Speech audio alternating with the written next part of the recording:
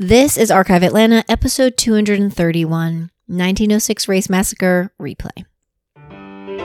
You're listening to Archive Atlanta, a history podcast where each week I'll be sharing a story about the people, places, and events that shape the history of the city of Atlanta. I'm your host, local tour guide, and total history nerd, Victoria Lemos.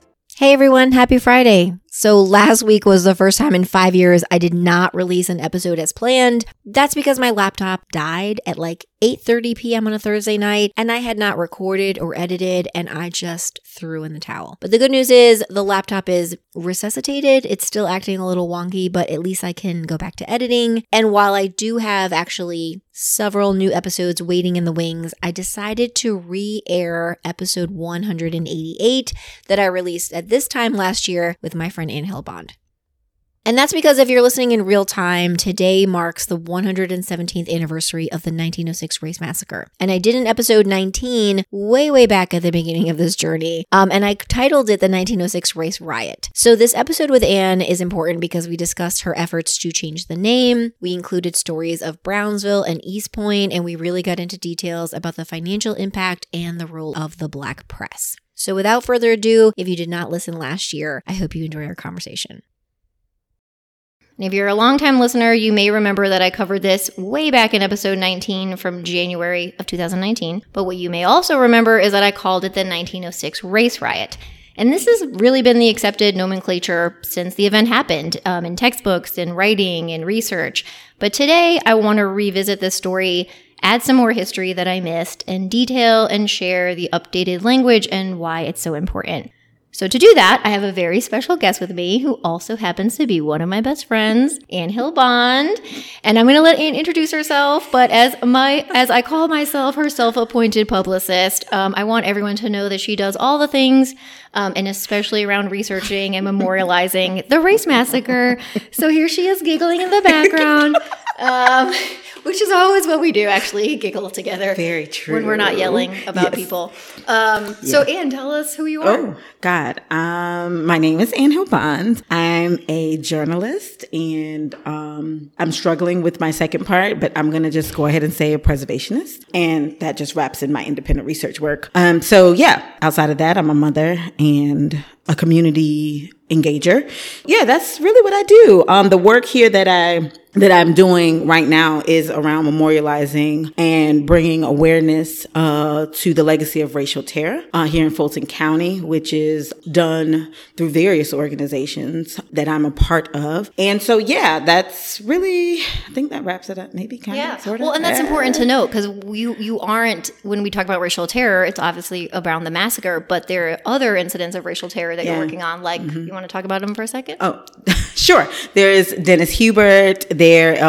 Was 18-year-old Morehouse student that was lynched in Pittsburgh community. There is Mac Henry Brown. There is Floyd Carmichael that is in the South Atlanta, South Bend area. There is the Palmetto Massacre. We can go on and on for we days. can. So if anyone's visited, and it's probably a separate episode, if anyone's visited the Legacy Museum in Montgomery, Alabama, and you visited the part where the collection of soil, the jars of soil, those are commemorating lynching victims across the country, but Anne also works with Fulton County Remembrance to get those jars from Fulton County sent there. And some of those jars are related to the massacre, which I think we'll get to in a second. So before let's talk about details and reminding people, why are we changing the name? So Change the Name campaign, I created it and I lead this campaign along with other community members, along with other civic organization, community leaders here in Atlanta and actually nationally. Changing the name is important because when we're looking at reimagining and changing history, you have to begin with language. Riot was not in its current day, people say riot, and that is a civil unrest. You know, we have the civil unrest of the 60s. We have the civil unrest of the 2020, right? Even more recent when we talk about the legacy, right? But what wasn't a riot is 1906. We should be comparing 1906 to the mass murders of today, to the Texas school, to the Buffalo, to the South Carolina church, to, what's big and popular now, 1921 Tulsa.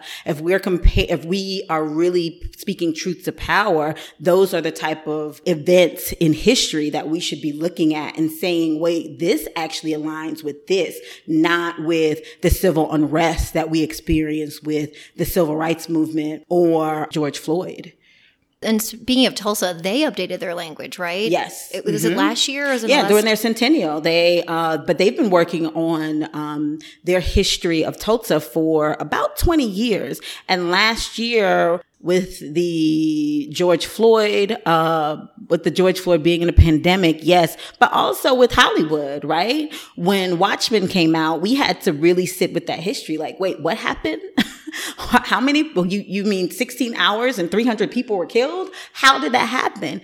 Because of a mob of angry white people and a mob. Like, this is domestic terror that we don't want to talk about because it is going to be upsetting to some people. But at the end of the day, we need to heal. And healing comes with having conversations time and time again. Just because we change the name doesn't stop the conversation. It actually opens the conversation. Change the name from 1906 Atlanta Race Riot to 1906 Atlanta Race Massacre is a must, because it aligns with what we see today. If you have 3 or more people being killed at a certain time in a hate crime, that's a massacre. It's not a riot. We're not in 1906. Yes, property got destroyed, but 25 people were documented, which we'll talk about the documented part, were documented being lynched, right? And killed.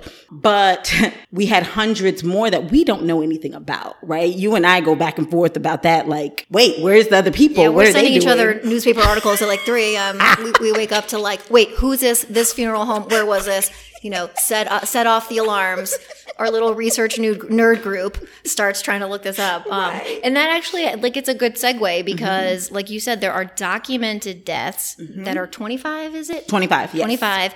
And you are memorializing. 25. We only know some of their names, Yeah, right? we only know 14. Only 14 names. 11 are unnamed. So we have 11 unnamed jars. Wow. And then, so in our language from EJI, we literally say 25 victims, African-American documented lynching victims, 14 named, 11 unnamed, and countless unknown. Because we don't know. People are I'm sure you listened to Victoria's episode. People were jumping out, off the streetcar, off the Forsyth Bridge, running. We don't know.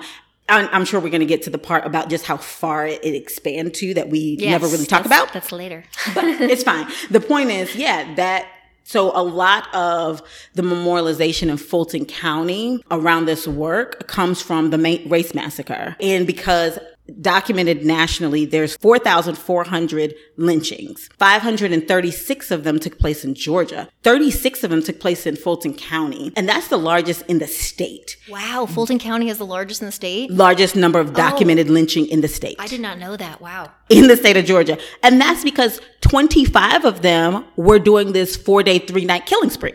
And then talking about that, because I looked at my notes because, again, it's a long time ago episode. But I definitely don't think I talked about Brownsville or South Atlanta, and I didn't even know about East Point until I met you. Yeah. And so that's a good point. Like you said, can you talk about those two places and really expanding? Because when we talk about the race massacre, the tours are downtown. And of course, downtown is important. It started downtown. A lot of the property damage was downtown. Most people were living down there, but it went all the way to South Atlanta and reached East Point. So if you want to talk about Brownsville. Yeah. So what we know about Brownsville is, and Victoria and I go back and forth about this, like the Diamond Hill that we call Diamond Hill today, like that was really because of South Atlanta, right? South Atlanta was established right after Summerhill. And so after Summerhill, you have Brownsville, and then you get the AU Center, right? And so Brownsville was essentially your AU Center.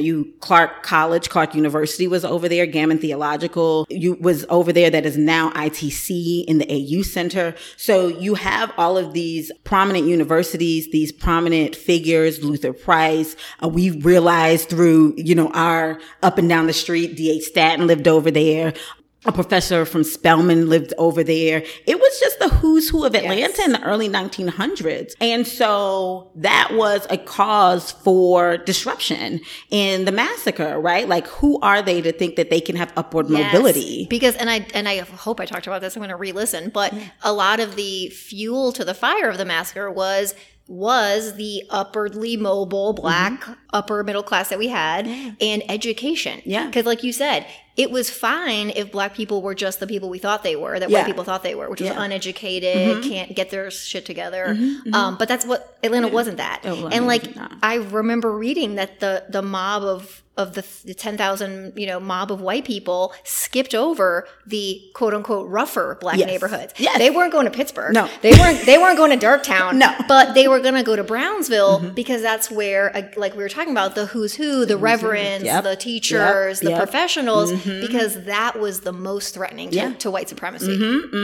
You'll see names come up here in recent.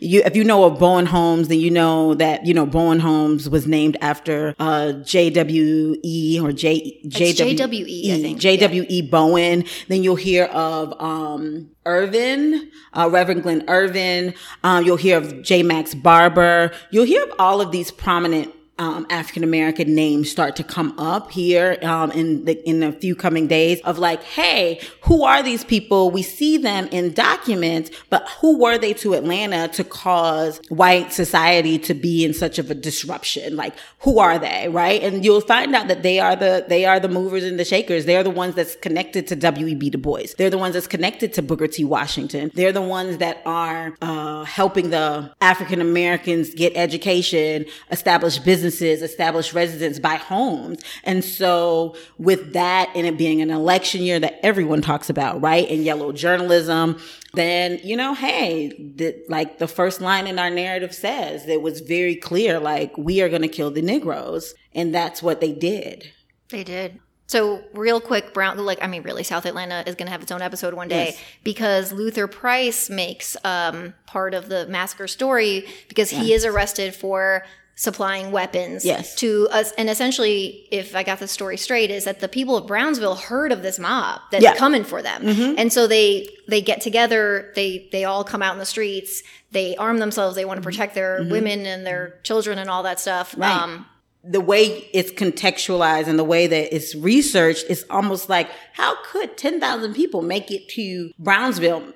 It's because they literally woke up, went to sleep, woke up, went to sleep, and it was a full day thing. There was no state of emergency given. There was no covering giving to no bill or resolution drawn. That came after Brownsville residents was like, oh, we're going to arm ourselves. Yeah, which was illegal, by the way, for Black people. It was we talk about the Second Amendment. It was only for white people. It was illegal. However, in research and in history that I'm discovering, even up until yesterday, discovering how this event was so widely spread amongst African Americans in McDonough that had weapons, put the weapons in a coffin and shipped them up here via the train. And then somehow the Pullmans, right? Is that what the Pullmans got them to the residents to defend themselves. So you're talking about now, having to look into the Underground Railroad of this event. How did because we often say how are messages spread? Yeah. That's and we always credit this one person. It's almost like Jesus and the fish, right?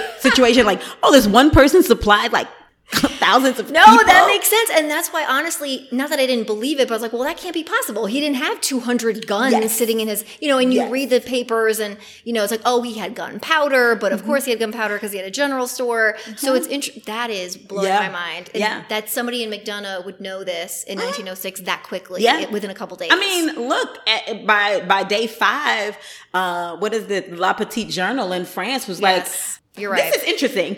Talking about changing the name, the La Petite in France said in French, the Negroes are being massacred in 1906. Really? And so how do we come up with a riot? And we're going to talk about press, but I'm just going to leave it there, right? No, okay. Well, let's go down. So that's South Atlanta, but then East Point. East Point, yes. So East Point got the word through that that this was open season for killing Black people, like it's in particularly Black men, because of the stories that were coming out. The threat against white women. Yes, the threat against white women. So how East Point got involved is there was a mob in East that took it upon themselves to start, shutting down the city around. This is white people in East Point? In East Point. Okay. They formed their own mini mob. Their own mini mob. Okay. Right. I've just coined that term, mini mob. Go on. Mini mob. And they deputized themselves. Which, by the way, just total side note, because I was researching something else, the amount of self-deputizing and deputizing of other white people just standing around is mind-blowing. The way that was so normal to just, for a white police officer to look at another white person and give them a weapon and be like, oh, by the way, you're sheriff now, happened all the time. So go on. And the legacy of that, because we're talking about how to track the through line, right? If you... George. I was reading it. We can get into this later. A rabbit hole I went into where essentially they took a streetcar, they turned it into a paddy wagon, and there was one white guy in the streetcar, and the cop was like, "Oh, here, by the way, you're sheriff now," and that was totally normal. Yeah. So I wonder why white people feel like they're the police today. Right today. Today, like they can just do this. So episode part 2 coming. Sorry. So they self-deputized themselves, and there was a gentleman, Zeb Long is his name, was seen. And Zeb Long was a Black man. He's a Black man, about 30 years old. They said he's about 6 foot tall. And let me just say this. I probably, what I'm reading is white press, right? And white newspapers at the time. So he probably was 5'2", but to them, he was 6 foot, right? So I'm putting it in perspective in my mind, and to you guys that are listening, it was said that he was about 30 years old, 6'2", about 200 pounds, and he was carrying all of this weaponry. And because of that, he was resisting arrest, and they locked him up. When they went to lock him up, the East Point jail was raggedy. And so the mob came, grabbed him out of jail. Even when it wasn't raggedy, those white people would just be like, oh, the door was open. But go on. It was noted that it was raggedy. And they came in and lynched him and left his body hanging for the morning for everybody to see. So people were waking up to this body hanging. They set up really about 2 or 3 miles from the jail. So we put that in. So this marker just went up last week. This is the one. No, that was Warren Powell. Sorry. Okay. The one Zeb Long's is going up. I'm sorry. How sad is it? Oh no, not that lynching victim. This other one. Sorry. So Zeb Long is gonna go up. It's coming up in next Saturday, the 24th. Okay. So Zeb Long is a part. And so when it was reported out, it was like, oh, they're actually doing lynchings in East Point as well, in connection with the massacre. So it was wrapped into the massacre because it was a mob lynching. Interesting. Again, did not know that until I met you. So I don't think people understand the scope of it. Yeah. Something I want to talk about that you also always brought up that I did not think about is the financial impact. So we're talking about people dying. We're talking about property damage. But I don't think we think further to how does this impact generational wealth and all that stuff. So if you want to tell some stories. Absolutely. So one of the things that hit me in recent discovery, and when I say recent, I'm talking about the past 6 months, is really diving into other massacres and how that occurred. And I was listening to a gentleman talk about Tulsa. And Tulsa, through their research, discovered that the Tulsa massacre happened in 16 hours. So in 16 hours, 200 to 300 people are documented dead. In 16 hours, $1.5 to $2 million of the day, we're talking 1921, was done in damages. So immediately my spark plug goes off wait a minute. If this happened in 16 hours, what happened in 4 days? Wow. What happened in 4 days in Atlanta? So, of course, I did my digging. And they're saying that the city was only under $500,000 for the 4 days. 4 days of killing. The city only lost $500,000. I was like, if a passage was a liar, right? This would be the passage. What do you mean in 4 days? But here's the thing, right? When we think about the after effect, the immediate after effect was the city's back to itself again. Yay. Which and talk about this all the time is Atlanta puts it under the rug. Yep. And everything's fine. Yep. Everything's great. This never happened. Yep. What are you talking about? Yep. Like we didn't even teach it to kids till 2006. So there just wasn't any desire. Yeah. And Atlanta's, I mean, it's the Atlanta way. It's the Atlanta way. That never happened. The bad thing, we fix it. Yeah, we fix the bad thing. It's great. Biracial coalition. Yay. Yeah. So no one cares to figure talk out about it. But yeah, that's something like, so they said $500,000 were done, was the revenue loss for the city for the 4-day, 3-night massacre. Wow. And on top of that, they did give what they deemed to be reparations. It was an amount of about $2,000 to $5,000. We're still looking to see how many African Americans got this money. Because so George Union Wilder, who was a Union soldier, he fought for he was a black man that fought for the Union. He's buried at Southview, right? He's buried at Southview. His wife had to go through hell and high water to get his benefit from the country. So I can only imagine what local people had to do. And then the other impact of this that we don't talk about is that migration. And something that you and I and our nerd group talks about is that micro migration, right? We often think great migration like African Americans went to New York or the Midwest. No, you had some people just like, I don't want to be on this side of town. Yes. I'm not going to be downtown anymore, or I'm not going to be near white people anymore. Yeah. So I'm just going to go over here. Yep. And so that is what you see happening because i.e. after 1906, when we talk about that, and in speaking this out now, because I don't really talk, and speaking this, I don't really talk to public people. And speaking this out now, I guess in hindsight, it would be like, African Americans picked up themselves by the bootstrap after the massacre because, you have Sweet Auburn. Yeah. That was a micro Of course. Oh, no. Migration. When I talk about Sweet Auburn, I'm always like, really the concentration because it was very German, Jewish, black. But after 1906, it became very all black because like Herndon, who had his shop downtown, we're just like, no, I'm not going to put myself out there. And then even then, when you develop the West Side and Hunter Street and that, then people rush over there because why would you want to be near white people after they just try to murder you for 4 days? Yeah. So that is those micro migrations that we don't talk about in the city of Atlanta and how we became the city that we are today of this is historically African American and this is historically this and this is historically that because we migrated and 1906 has so much to do with it. And that economic, in looking further into the income disparities, right? That we are facing today. We're number 3 in the nation. If you're born poor, you're going to die poor, they say here in Atlanta. And so when we look at that and you backtrack, you have to backtrack it to 1906. The amount of bars, the amount of businesses that were taken away, homes, all of this stuff that were taken away and destroyed, that's physical property. But even the mental and the spiritual part of it, like I don't want to be here. So and the trauma and the generational trauma. Yes. I mean, if like you hear the stories of John Wesley Dobbs, staying up for 4 days in a row, sitting on his porch with a gun because you thought you were going to die. Yeah. And so did Du Bois. Yeah. Oh, well, and he ended up, of course, writing the poem.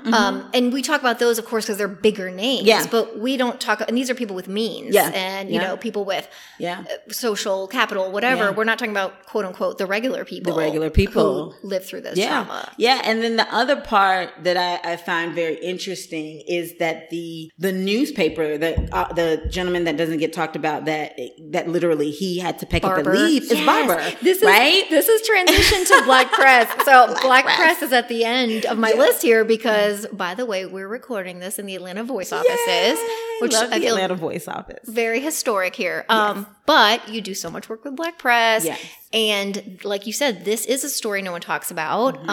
The running out of the city of Max Barber, but the coverage, like right now we keep talking about white press. That's because the only Black press archives that exist prior to the Daily World are the Atlanta Independent, which it really was an Odd Fellows paper. It's not exactly, doesn't have but it's funny because the Atlanta Independent, when you read their October issue, front page, it says the Atlanta Massacre. Does it? It says the Atlanta Massacre. So I find it interesting that we're constantly pulling the French paper, but right here in the city, we're not pulling our own paper. We're not pulling our own paper. And that is our only, again, at least that I know of, unless it's someone's basement, our only remaining Black paper archive from that time, other than Barber leaving. I mean, no, Barber's paper is microfilmed. It is. Yes. Okay. It's microfilmed. Sorry. So never mind. Mm-hmm. But then after that, we start in the 30s. So we do not have we are reading about the massacre usually from the Constitution. And so let's talk about Jay. But that's local, because we haven't, at least I haven't looked at the other Black press nationally. Like I'm sure that Afro in DC reported on this massacre. I see what you're saying. Right? Because they're 130 years old. The massacre is 116 years old. You're right. Yeah, so I haven't looked at it nationally yet to see what Black press call it, because I wanted to see what people here living and experiencing was calling it. So let's talk about, is it J. Max Barber, yes, right? J. Let's Max talk about him and who was he and what did he run? Yeah. So J. Max Barber was the editor of The Voice of the Negro. And he ran a periodical, it was called at the time. And at its peak, which was right around the 1905, 1906, because it started in 1903, 1904, it was at its peak of 15,000 around the nation. And that was big for the time. He was running a periodical that talked about different things, like the Niagara movement, because he was one of the founders of the Niagara movement. He talks about lynching. He talked about, the cotton expansion, about business, about birth. And, because you looked in African-American newspapers, the socialites and the weddings and all of these. Tea parties, meetings, it was meetings. Yes, it was all of these things wrapped in one paper. But what is very important to know about J. Max Barber and The Voice of the Negro is they're one of the papers that stood up and told the truth nationally. He was ran out of town, and I can't wait for us to do this moment of overlap, right? He was ran out of town day 4 of the massacre. The white leadership, the Committee of 10, right? That's what they were called. The Committee of 10 got together and say, hey, let's bring the Black leadership down here and let's end this, right? So we're talking about after Brownsville is like, wrong group, wrong party, wrong time, wrong everything. It's going down. And a white police officer being killed. Yes. And what really is self-defense, right? Like, you're coming to... Yeah, you approach a group of 250 people who are afraid of being killed. It's not shocking that a shot rings out and takes out someone. And we're in the thick of the night too. So we don't know who's who. We just know that we have been terrorized for 3 days, and day 4 is like, hey, there's only so much a person can take. Like, I'm just like, so after the death of Heard, then white leadership comes together and say, bring all the Black leaders down here. So then you get your Bowens, your Irvin, your Herndons, all of your Black leadership needs to come down to City Hall. And so, mind you, prior to that, there has been meetings to say, hey, can you call this to stop? Can you, protect us in some way? But okay, now an officer is dead. So now we really need to stop, right? Because Atlanta has to preserve, it's a train town, it's a transportation town, it's about business. Atlanta has to stop. So before it becomes like its own little city civil war, we have to stop. So they get together, and it's documented that it's like, okay, this is how we're going to tell the story. This is how we're going to do this. And so this is Black and white leaders. This is saying this is how we're going to tell this. This is white leaders telling Black leaders. Yes. This is how we're going to move around this situation. And everybody said, okay. At the time, African Americans were in danger of their lives. So I would, this is the negotiation. Yeah. Cool, whatever. Let's do it. Oh, and Barber wasn't going to play along. And Barber said, he said yes. He said yes. But then he issued an anonymous letter. Oh, I read this. Yes. To the to a newspaper somewhere else, to right? a newspaper in New York. Detroit, even maybe. I might be making this up. Right? It was in New York. Okay. So a newspaper in New York that was literally like, give me 2 seconds, and I'm going to tell you. An anonymous letter by Barber was published by the New York World. Ooh. And his letter charged the newspapers, the Atlanta Georgian, and the Atlanta Constitution with fabricating reports of black men assaulting white women, which ignited the massacre. Then he was identified. And from our Victoria and I research, mainly Victoria, because here's where it overlaps. Here's where things get juicy in the city. It is some way related to Captain English. It is. Saying to Barber, hey, you have two options. Get in your convict leasing or get the heck out of town while you can still walk. And we all know Captain English was all about that convict leasing Chattahoochee Brick, go back to that episode. He was the owner of it, also mayor, also police commissioner, but very much I don't doubt that black people in Atlanta knew him as the keeper of convict leasing. Yeah. Because you see that in the Washerwoman episode where they write him that letter and it's like, we want to control our labor as you control our husbands and brothers and sons. Yeah. So that's interesting. Yeah. So Max was like, no, I'm going to get out of town. So he left. He left and went to Chicago. Goes to Chicago. He went to Chicago, revamped the voice of the Negroes to just the voice. Okay. And if you read, because I've read that issue when he gets to Chicago. Yeah. It's like the first or second page is like, this is what happened, guys. Right. I'm in Chicago now.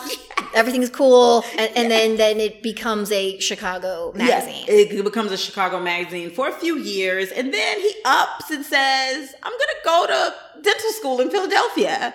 It's like, this loop of it all. So anyways, he ups and goes to Philadelphia. But during that time, what's important about Black press during that time is that we were having our own moment of defining what that looked like, defining how we went about, telling this story, because we have Booker T. Washington saying one thing. We have Du Bois with his Litany of Atlanta. We have J. Max Barber. We have Benjamin Davis. We have all of these constructs around what do we call it? What do we say? Can we not say? Because it might threaten our lives. It might threaten our family. I think what's interesting about what I found out about W.E.B. Du Bois, as he's writing these litanies and writing this experience and really walking through this time in Atlanta, is that he lost a child. Yes, to smallpox or something like that. Yeah, right. Something that was very preventable, but because he was a black man, had a black child, he wasn't getting the same care, access to health care, and his child died. Exactly. Yeah. So dealing with all of that, African Americans aren't separated from just life happening with the social construct. So Barbara just left and, he married. He didn't have any children, but he raised his niece, and his niece had a son, and that's how that lineage is kept. However, like I said, around Black press, it's that thing of that constant back and forth of should I get into this? Should I not get into it? Yeah, is this going to be how I die? Because I decide to accurately write about something. Exactly. So I think even today, when you talk about language, when we talk about changing the name, it's that same thing that's kind of I don't really want to say anything because I don't want to go back and forth. I don't want to argue. I don't want to be disruptive, but when we really sit and think about it, who are we benefiting when we continue this narrative of a riot? Because a riot says, hey, I was attacked. I'm attacking. It says, this is a civil unrest. It says that there was more property damage than lives lost. It says so many things that it wasn't. This was an all-out killing spree that people just need to settle in with here in Atlanta. And start moving it forward. 1906 Atlanta Race Massacre is very interesting. There's still organizations to this day that is up and running, even merged together from that massacre. There is still organizations that have maneuvered themselves from being the leadership of Atlanta to actually being a business format of how Atlanta moves and how it distributes money and how it interacts with the African American population. We'll give you some funds to put up artwork. We'll give you some funds to do this. But getting down to the root of it is, you are here because you caused the massacre. You are in this position because you caused the massacre. That's really what it comes down to. And then the other side, that we have to kind of start looking at outside of the economics is just the way we interact with each other. we have to start having those truth-telling conversations. And that's what, this work, this memorialization pushes you to do, right? Like it pushes you to have those conversations. Even in the coalition, we go back and forth. But at the end of the day, it's like, okay, well, we're one step closer. So that is where we are with the 1906. We're coming up on the 116th year, like you said in the beginning. All right. Well, so like I said, I think we got it all. You can go back and listen to the older episode, which again has a more outdated language, but the facts are still there. Yes. And make sure you go to some of the programming. Mm-hmm. And thank you so much, Anne, for You're welcome. Sharing your knowledge and your work. This is fun. I don't podcast at all. This is like Anne and us do this in real life every day. We just never record it. Yeah. So this is kind of funny. Yeah, we should just start recording our conversations. Right. You're getting an in-depth detail of our conversation, minus a few names and a few curse words. Minus a few stronger opinions and some cursing. Yes. But thank you for highlighting this. Thank you for highlighting my work. Thank you for being a great friend and just a comrade in this, like literally being in history and not holding those upward college degrees that people deem you to have is a struggle. So it's a struggle being a woman.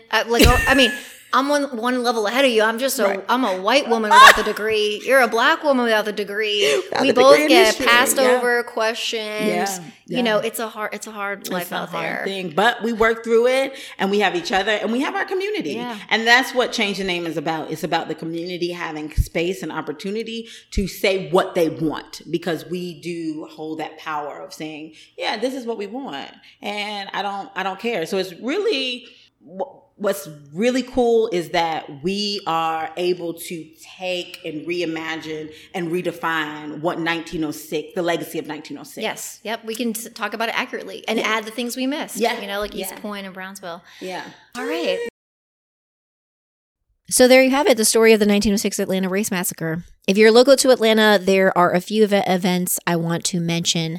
Tonight, so Friday, is a special screening of the WABE documentary about the 1906 Race Massacre. I think it might be sold out, but you can also watch it on WABE TV on Sunday, September 24th, and is available nationwide on October 1st. There is a community symposium on the massacre happening tomorrow, September 23rd, at the Auburn Avenue Research Library. There are several equitable dinners happening throughout the weekend and into next week. And there is a Gammon Street walking tour with Anne that's happening September 29th, which I will be there. If you did not remember this, don't worry. There are links in the show notes to all of the things.